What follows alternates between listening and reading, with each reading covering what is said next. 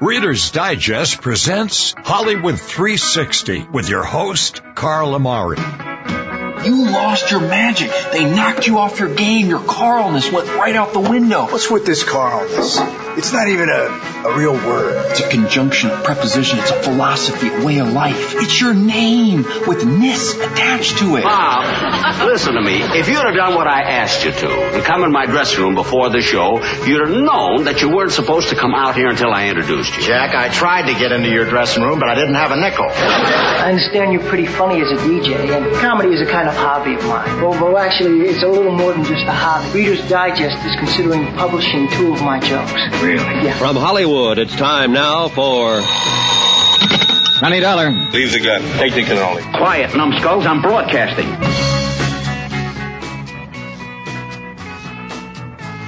Is Hollywood 360, the radio show that presents all things entertainment. Happy New Year. And on this Hollywood 360 edition, we'll tune into the Charlie McCarthy Show with guest Fred Allen. But first, a quarter-hour comedy episode of Fibber McGee and Molly, starring Jim and Marion Jordan, from New Year's Eve. So actually New Year's Eve, December 29th, 1955. Here's Fibber McGee and Molly. Miles Laboratories, makers of Alka-Seltzer, bring you another visit with Fibber McGee and Molly. Again, we invite you to listen to the transcribed adventures of Fibber McGee and Molly. The show is written by Phil Leslie and Ralph Goodman and directed by Max Hutto. We can get maybe a dozen of our friends.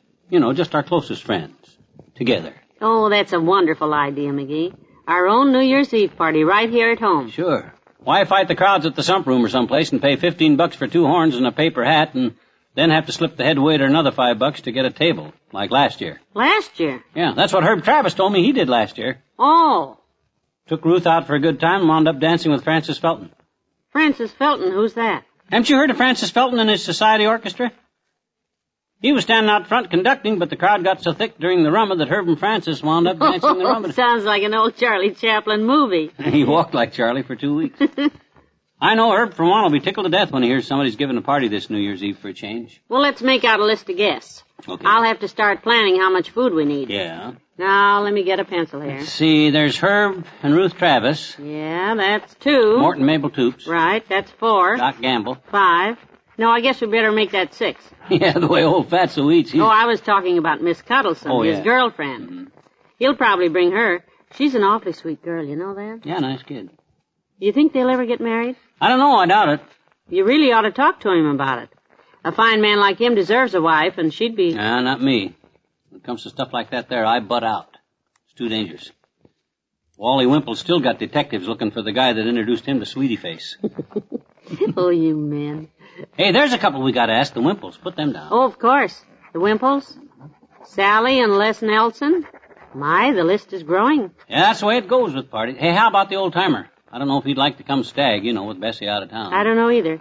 He's been drooping around like a wet cat the last few days. Yeah, I know. A party'd be good for him if he'd come. Cheer him up a little. Well, let's ask him. Grocery boy. Did you hear something?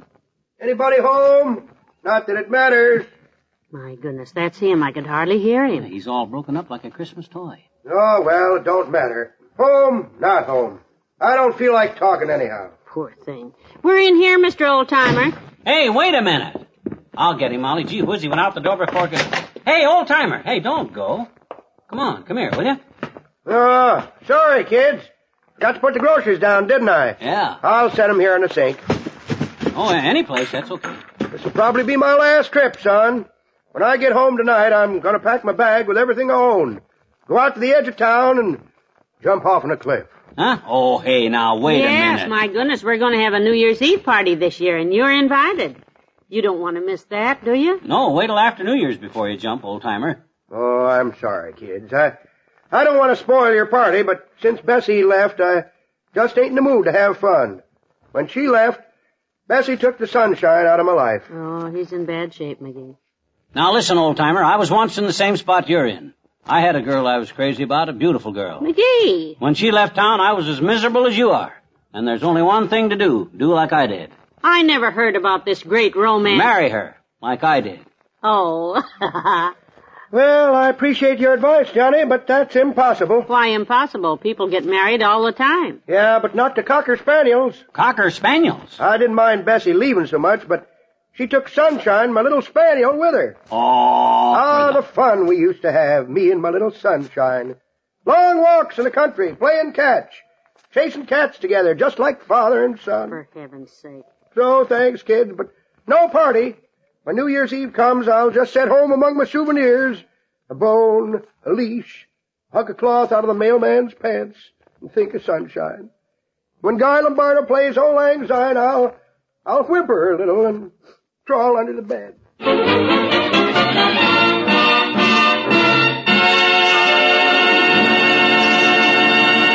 Oh. Well, I'm sorry you can't make it. Oh, we wouldn't think of having a party without asking you. Yes, we'll miss you. Bye. Oh, good. Mrs. Spradley can't make it. She's going out of town. Oh, swell. I explained to Kramer at the drugstore that Mrs. Spradley would probably sing, and I was going to do imitations, so Kramer says he can't make it either. Wonderful. That cuts it down to just the people we want to have now. Mm-hmm. See, this is going to be fun. Yeah, we haven't had a good party in a long time, and this is a good gang we're getting together, you know that? Well, come on, let's get busy. How many do we have on the list now? Let's see, scratch off Spradley. Let me see. Well, not counting the Krupps. Fred and Betty? What's the matter with them? I just remember they had a new baby last week. Oh, of course. That still leaves 10 besides us. We got to call Herb, Wimp, the Toopses, Les Nelson, and Doc, and... A new baby. How could I ever have forgotten that? We lived next door to him, you'd remember. Ran into a neighbor of Fred's the other day, and he says he threatened to punch old Fred in the nose if he didn't get that yelling stopped. Oh, dear. Says all night long, it's watch out, don't drop him, don't let your mother hold him. It's our baby, isn't it? Then her mother starts yelling back at Fred, and they say it's just bedlam. Must be. Well, 10 people isn't a very big party, but I think a small group is more fun anyhow. Oh, sure. And I wouldn't go out this New Year's Eve and fight those crowds for... Oh, come in. Well, Dr. Gamble, do come in. Hiya, Molly. And a low bow in your direction, dum-dum. A low bow. That's a laugh. The only part of you that can fold, fat boy, is that beat-up satchel you're carrying. Now, before you boys get started with your usual flattery, I'd like to get a word in here. Say, what are you doing New Year's Eve, Doctor? Do you have any plans? I do indeed, Molly, and that's why I came over. I got a table reserved at the sump room, Miss Cuddleson and I. Oh, well, that's nice. I hear the band is great. Francis Felton. Ever hear of him? Oh, yeah. Good dancer, too. Huh? Well, I hope you and Miss Cuddleson have fun. Well, look, here's the deal, kids. The only way I could get anything at the sump room this late was to take a table for 10. The only thing they had left. Table for 10? 5 couples, yeah. $15 a couple. So I thought I'd round up some good friends like you kids, and we'd have ourselves a ball. Oh, gee, Doctor. Well, we'd like to spend New Year's Eve with you, all right, but... Well, we already got plans, Doc. Oh, gee, I'm sorry. I asked Herb and Ruthie Travis, but Herb said after you've seen one New Year's Eve at the sump room, you've seen them all. Whatever that means. I know what he means. So far, I got the Wimples lined up. The Wimples? Yeah, and Morton Mabel. Toops? Morton Mabel Toops? Yep. And your next-door neighbors are going. Les and Sally? Nelson? So all I need is 2 more, and I'm all set. I was figuring on you kids for sure. These are all friends of yours, and... Oh, dear. Well, have to find somebody else, I guess. You mind if I use your phone? Molly, you mind if I use your phone? Oh, no, Doctor. Go right ahead. I'll give Fred Krupp a ring, and... Oh, no, they just had a new baby. Let's see, where's my address book? McGee, look. As long as our party just collapsed on us, why don't we... $15 a couple? I know, but... Just to do a rumble with Francis Felton? Oh, no, not me. I can't seem to find my address book. Must have left it at the office. Are you sure you kids I'm sorry, Doc. Thanks a lot, but we already got plans. Well, I gotta scram. I'll think of somebody. Have a good time New Year's Eve, if that's possible in that mob. Yes, have fun, Doctor. Give our regards to Miss Cuddleson. I will. Bye. Don't look so glum, Molly. We'll think up something to do, someplace to go. I'll get it. McGee's residence. McGee speaking. Oh, hello, Herb. Huh? You and Ruth? Having a party New Year's Eve, and would Molly and I like to come? Wonderful. Don't stand there. Say yes, yes. Oh, sure, Herb. Be a pleasure. Yeah, we're sick and tired of going out, too. Boy, this is a break. Oh, I'm delighted. I like to be with friends on New Year's Eve. What say, Herb? Oh, you don't have to call us back. There's no need to... No, tell him we're delighted. You what, Herb? Oh, you have to check with the others on your list first. We're the first ones you called? That's nice, isn't it? Well, who you going to ask? Oh, the Wimples? Les and Sally Nelson? Mort and Mabel? Fred Krupp? Doc Gamble? What? Oh, dear, that's all. Oh, no. Well, there's no use giving a party unless everybody can come, of course. As a matter of fact, though, I just remembered something, Herb. Dr. Gamble, wait a minute. Molly and I promised to go out New Year's Eve with Doc Gamble. Yeah, Doc got a big table at the Sump Room. You know, Francis Felton is playing there, and it'll be worth the money just to watch Doc Rummer, because if I can get him and Francis Felton together...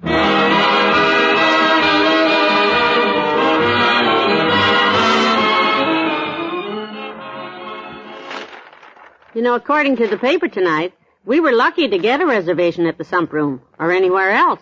Yeah? Well, that's one man's opinion. Frankly... It says here, hotel keepers predict the biggest night of all. The entire town is sold out. Hey, I got a great idea, Molly. I bet if I get down there early Saturday night and stand outside, I bet you I could probably sell that $15 reservation of ours for $25-30 maybe. What? Why, make enough for us to go to a movie and have free popcorn, have enough money... Oh, you'll do no such a thing. I know I won't. So long, everybody. See you tomorrow. Bye.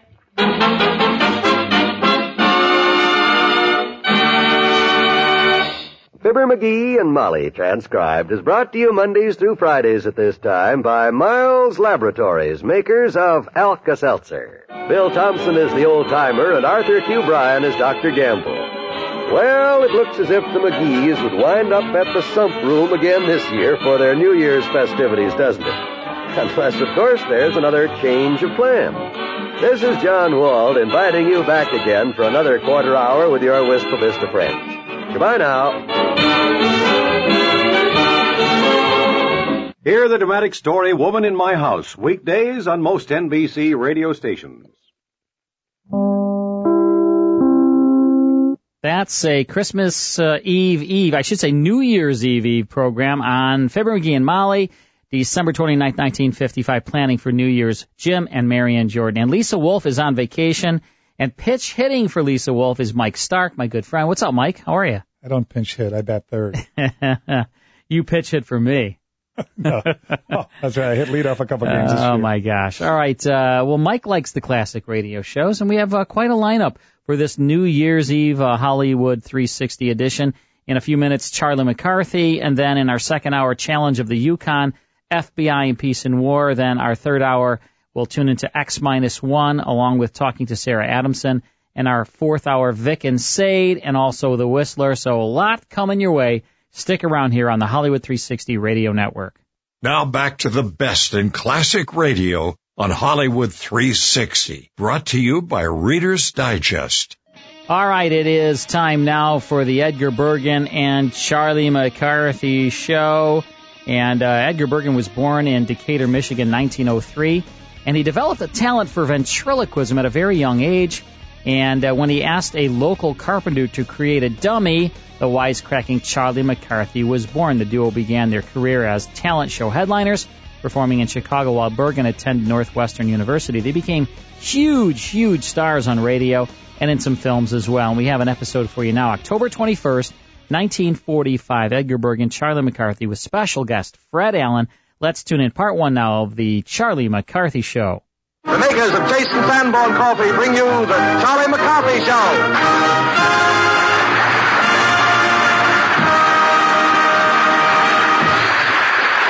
This is Ben Grauer, ladies and gentlemen, greeting you on behalf of Edgar Bergen, Charlie McCarthy, Ray Noble and his orchestra, Anita Gordon, Mortimer Snerd, Ursula Twing, and our guest for the evening, Fred Allen. And here's Edgar Bergen and Charlie McCarthy.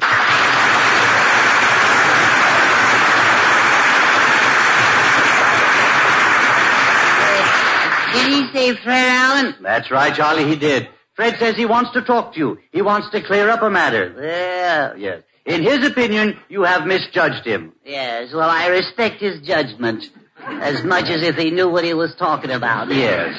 Now, when Allen comes in, I want you to be courteous. Yes, Mr. Bergen. I'll remove my hat. That's fine. And then I'll clip him, so help me, I'll mow him down. No. Charlie? Yes? There's a matter that I want to talk to you about. Yes, Mr. Bergen.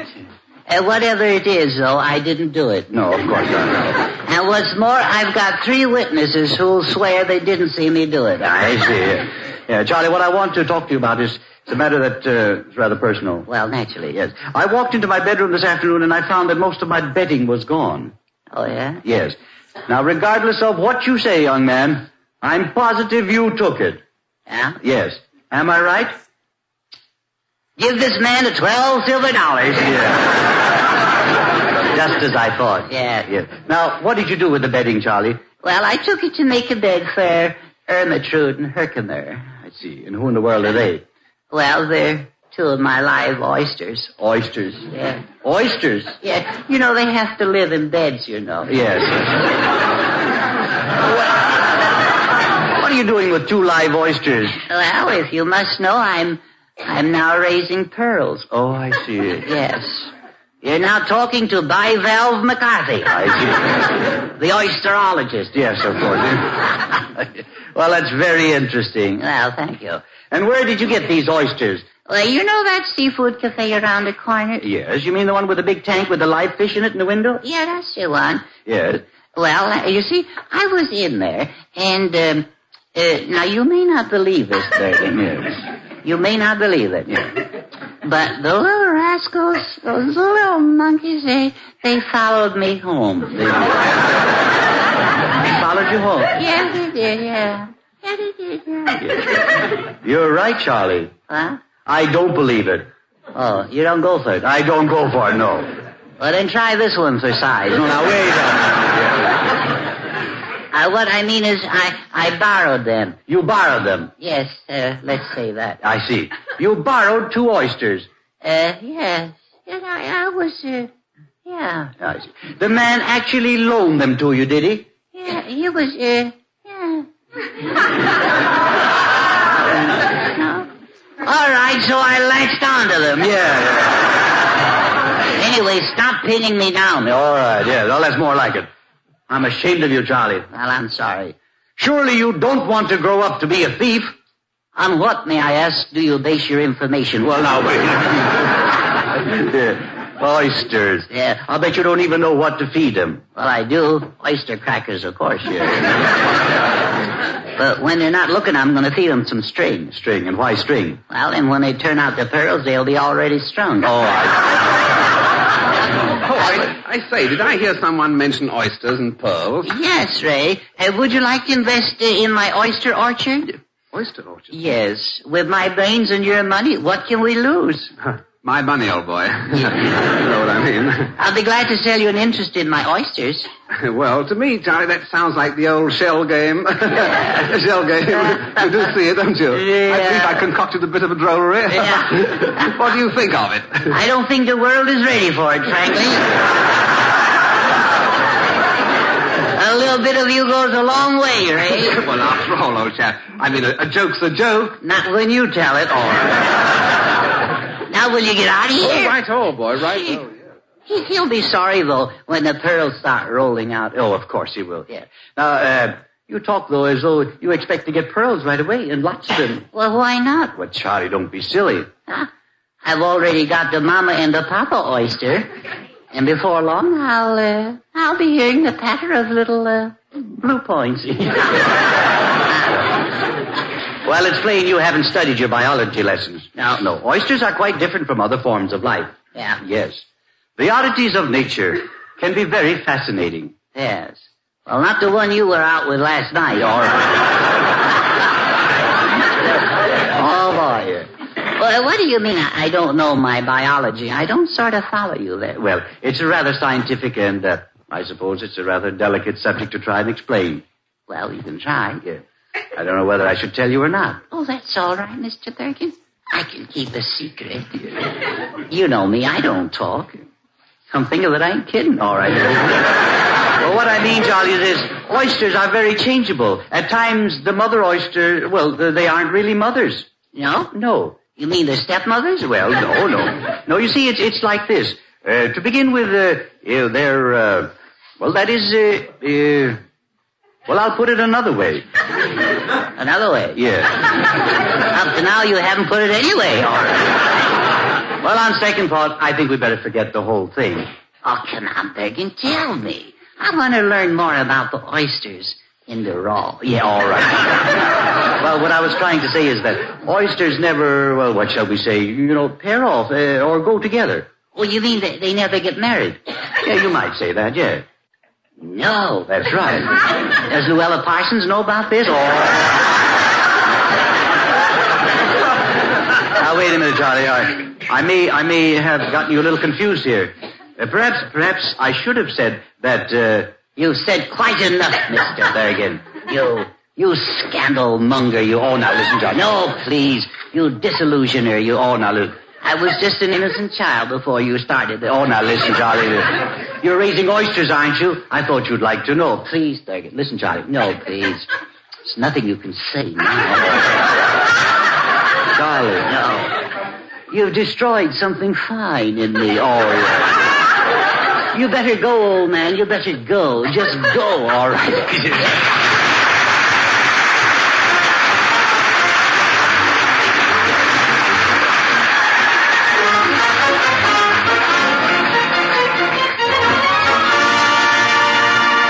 By the cup, you call it coffee. By the pound, it's Chase and Sanborn. That's the good word for finer coffee, the byword for coffee for you. To put what you call coffee in your cup, ask your grocer for Chase and Sanborn. Now that rich, heavy cream is back, combine it with richer flavor, with delicious Chase and Sanborn flavor. Coffee stands alone among all the foods we eat or drink every day. Nothing else in the world tastes like coffee or brings you the same satisfaction. When you want coffee, with meals or between, you know exactly what you want, and nothing else will do. By the cup, you call it coffee. By the pound, it's Chase and Sanborn. That standard dates back nearly 82 years, established by millions of people. And right now, more people profit by this experience than ever before. Today, the word coffee means Chase and Sanborn all over the country. So don't settle for anything less. Ask for Chase and Sanborn coffee.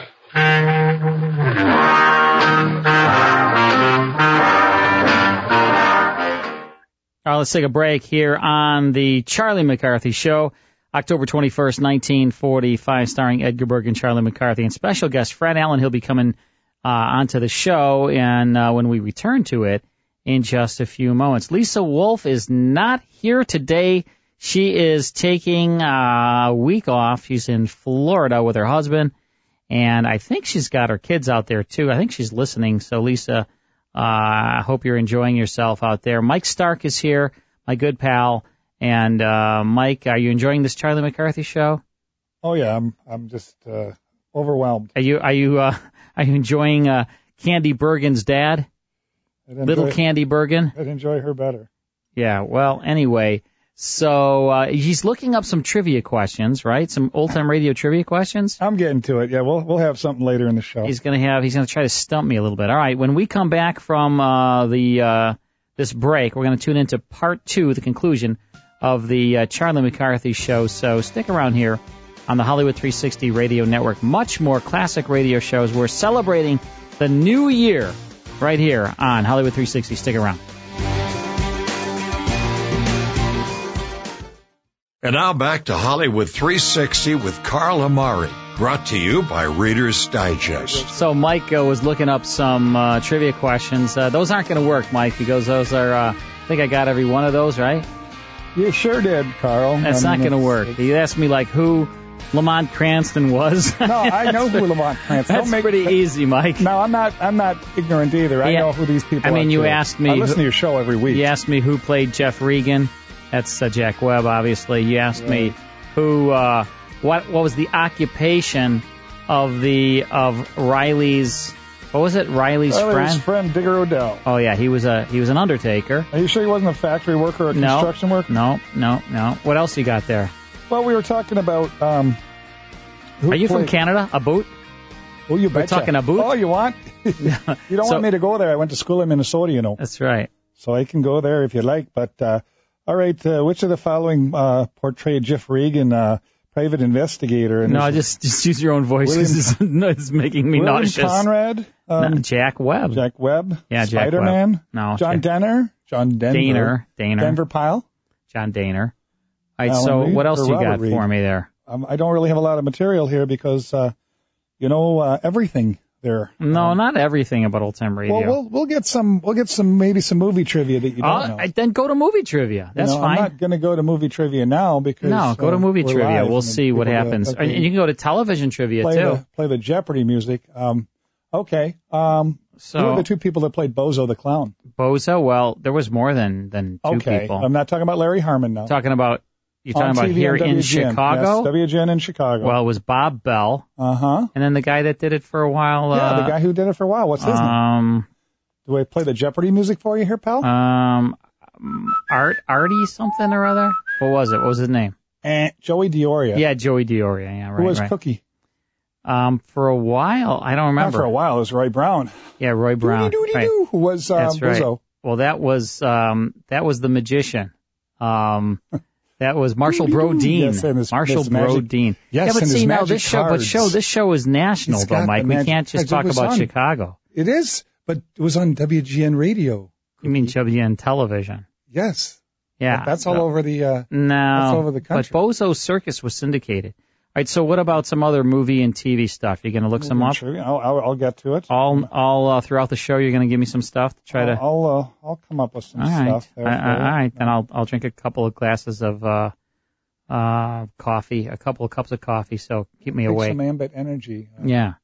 All right, so we're tuning in to Charlie McCarthy, October 21st, 1945, Edgar Bergen, and Charlie McCarthy. We're about to hear from Mortimer Snurd, which was his other dummy. He was kind of slow-witted, that kind of guy. And then Fred Allen's coming up. So let's tune this in. Part 2, the conclusion of the Charlie McCarthy Show.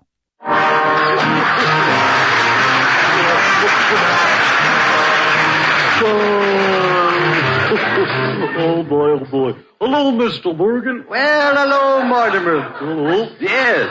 Well, I see. You've been taking pictures. Yep. I've been snap shooting New York. Yeah, well, that's fine. Is that a brownie?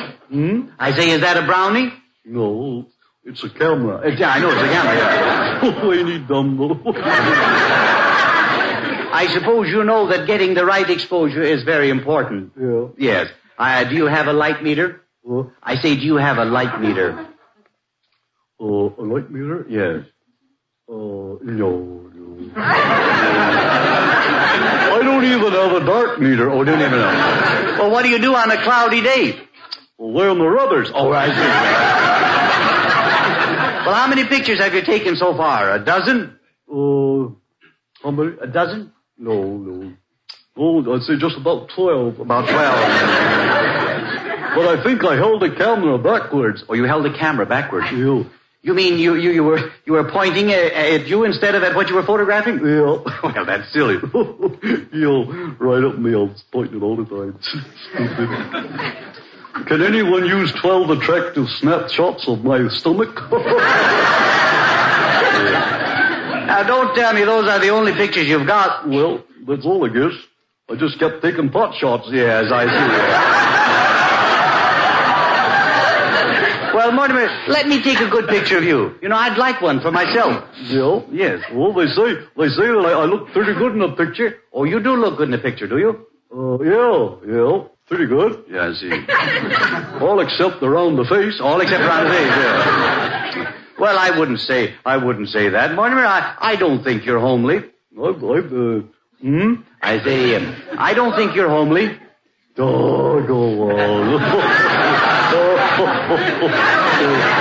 You got eyes, ain't you? Yeah. I think you have an inferiority complex. Oh, thank you.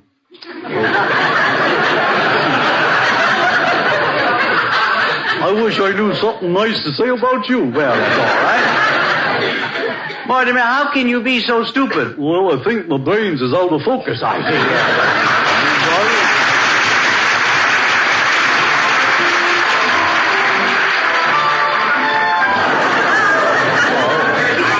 Where's Charlie McCarthy? Well, Fred Allen.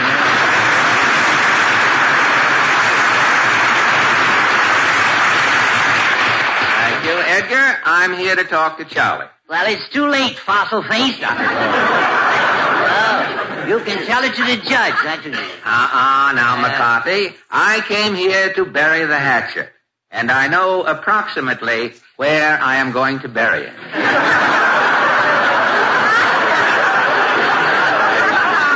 Fred, please, let us not quarrel. You're right, Edgar. Between us who have worn the motley and flaunted the sock and buskin, there is, after all, an eternal bond of brotherhood. That's all, brother. You sock 'em and I'll busk 'em. All right. I can understand how you feel, Charlie. Perhaps in a fit of pique, temporary transient pique, I did act a trifle hasty. You must hate me. I'll be glad to. Now, you shouldn't talk that way, Charlie. You know, you and I have something in common. We're both Irish. If you're Irish, you must be shanty Irish. Well, that's better than being a part of the shanty.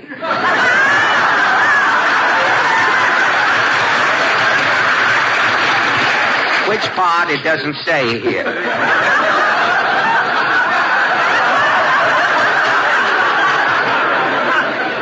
Bergen, stick with me. I'm practically alone out here. Well, I would suggest enough of this sort of thing, Fred. Now, what is it that you want to see us about? Well, I'd like to patch up our little misunderstanding, Edgar. I happen to be in a repentant mood. I wish to make amends. Although, mark you, I feel as though I owe Charlie nothing. Yes, he owes me nothing. Did you hear that? Just listen to this letter I got from the park commissioner, Moses. Quote, it says here, "Dear Mr. McCarthy, you did a big thing for me in getting Alan a job. See? With now no one steals the food I throw to the pigeons." Well, that's fine. You can tell Mr. Moses now I won't have to glue on all of those feathers every time I go out to eat. Now, Fred, can we get back to the reason for your visit here? Well, this thing has upset me, Edgar. Last night as I lay upon my pillow, I brushed aside a vagrant tear, which hung pendant-like from my glistening orb. I was thinking. You were stinking.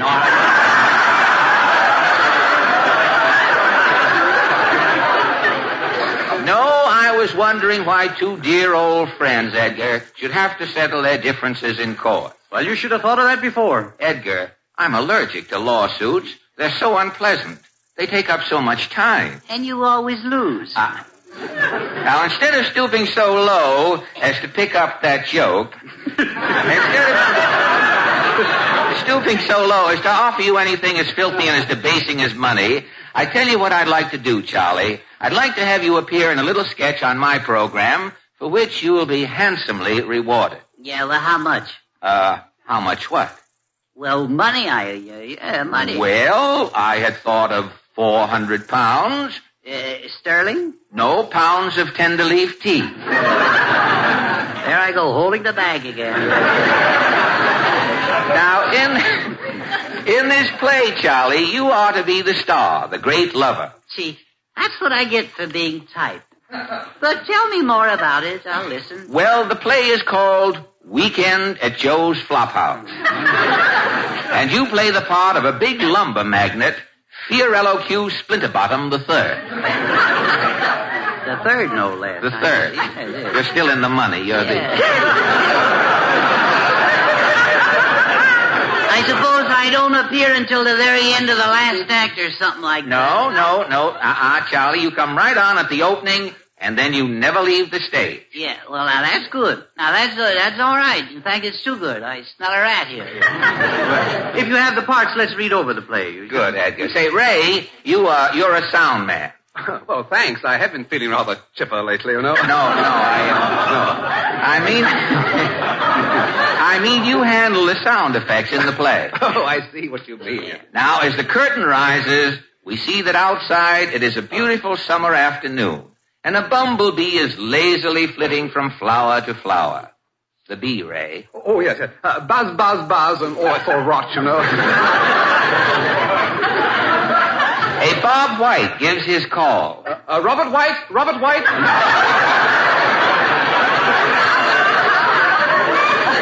The cuckoo clock in the hall strikes 2:30. Cuckoo. I enter. I am a Chinese detective. I speak to the butler.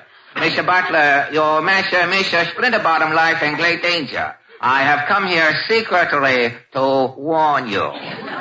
Indeed, sir. And who should I say is calling? I am Detective One Long Pan, famous Chinese G-Man, Oriental Dick Tracy.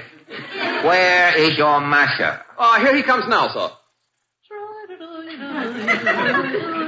Ah, how blue the sky, how bright the sun. As I look beyond the daffodils, I see the shimmering heat over the rutabaga patch. Who got shot? You did. Lie down, you're dead. How do you like that? I didn't even finish my speech. Oh, yes, you did. Oh, no, I didn't. You shot me right in the middle of the rutabaga patch. Oh, no. Now lie down and let rigor mortis set in.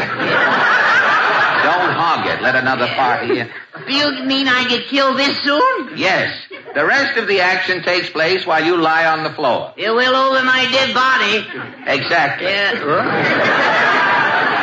And you're not supposed to move around. You're a corpse, so stop wiggling. Well, I wiggle till the sun goes down. That is any snake's prerogative. Now, just a moment. This isn't much of a part, Fred. Now, I thought Charlie was in all through the show and didn't leave the stage. Well, he doesn't, Edgar. He stays there as a dead body. Well, then, pardon me for objecting, Mr. Allen. Now, just a minute. You stay out of this, Curly. By that, I suppose you're referring to my hairline. What hairline? Well? Why, from the neck up, you are indecent. Oh.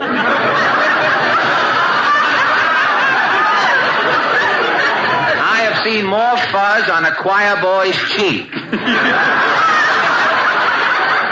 You know, there's a rumor around that your head was the inspiration for that song, One Meatball. Yeah. You're such a clever wit, Mr. Allen. Yes. If all your jokes were laid end to end, they'd just lay there. Now shut up, you, or I'll put a ring in your nose and use you for a hitching post. If I put a ring in your nose, you couldn't talk at all.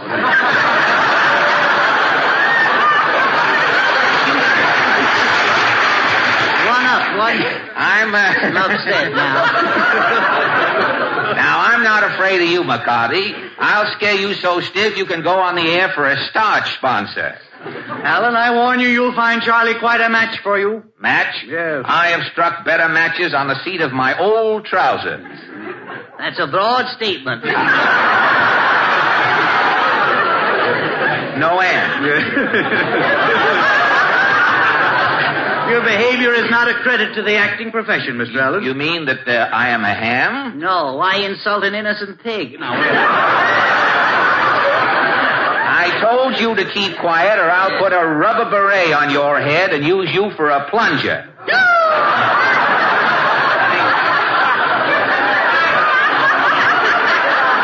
Don't hold me back. All right, let him go, let him go. Yeah, let him go. Listen, you broken...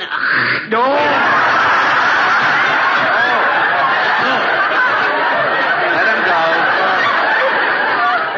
Marine insurance. Let him go. Charlie, regardless of what Mr. Allen says, remember, you must respect anyone who's older than you are. I didn't know it applied to baboons, too. Yes. Now, I resent your audacity, Whittling Bait. Are you trying to compare me to one of those baboons with a pink nose? I don't care how you look at him. One more crack like that, and I'll turn you upside down and use you for a slingshot. I was a fool for coming here. Coming here had nothing to do with it. Where's my lawyer? Oh, my lawyer. Oh, I'll get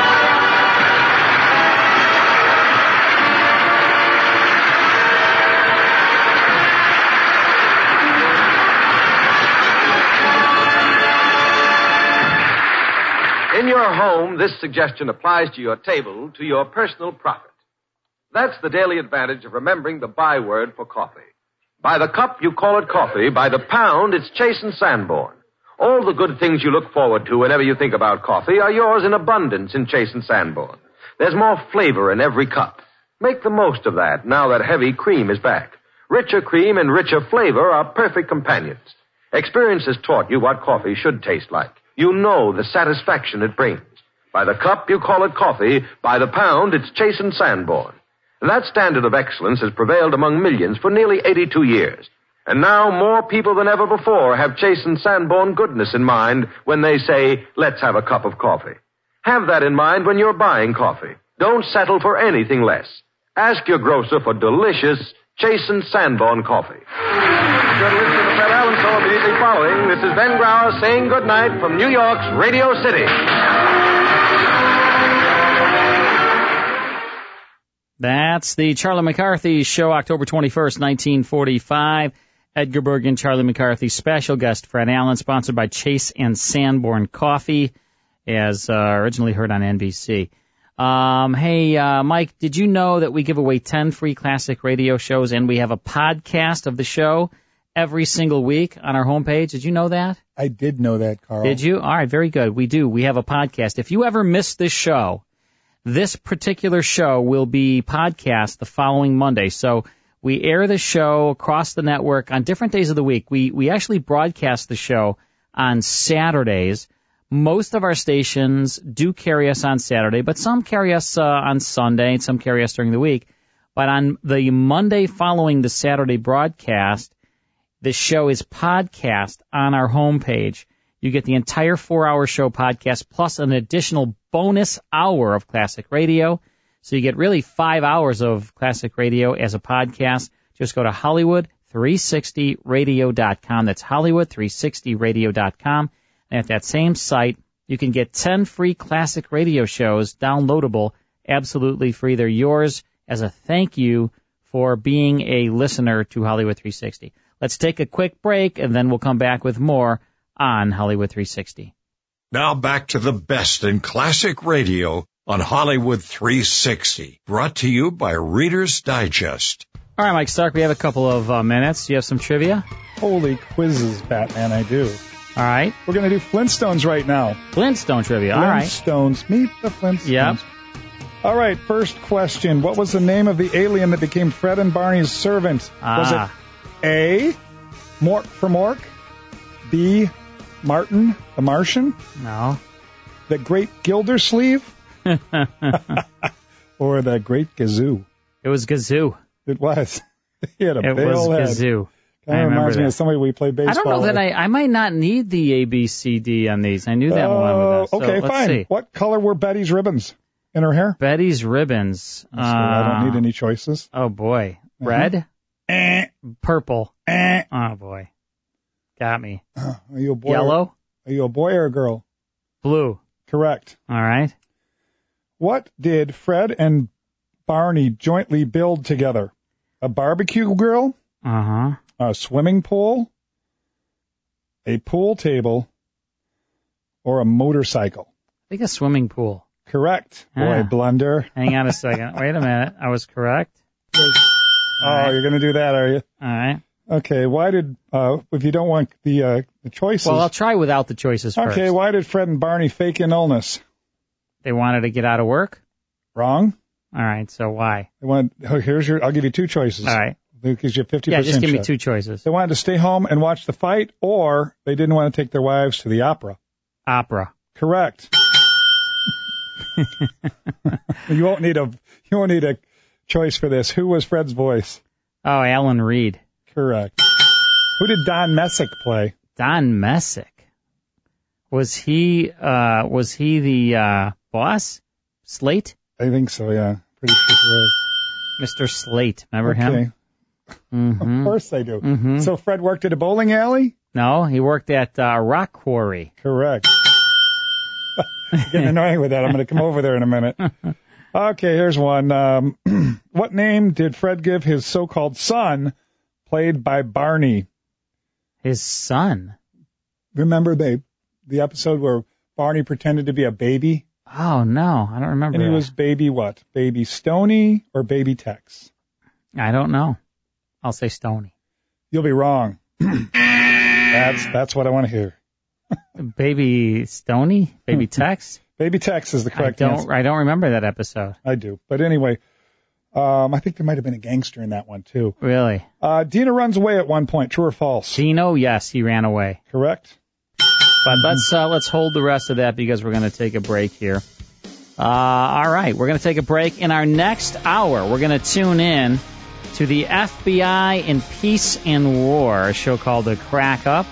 You're going to love that. And then prior to that, it's a New Year's quarter-hour episode of Challenge of the Yukon, Sergeant Preston and his Wonder Dog Yukon King from 1945. That's coming your way. Stick around here on the Hollywood 360 Radio Network.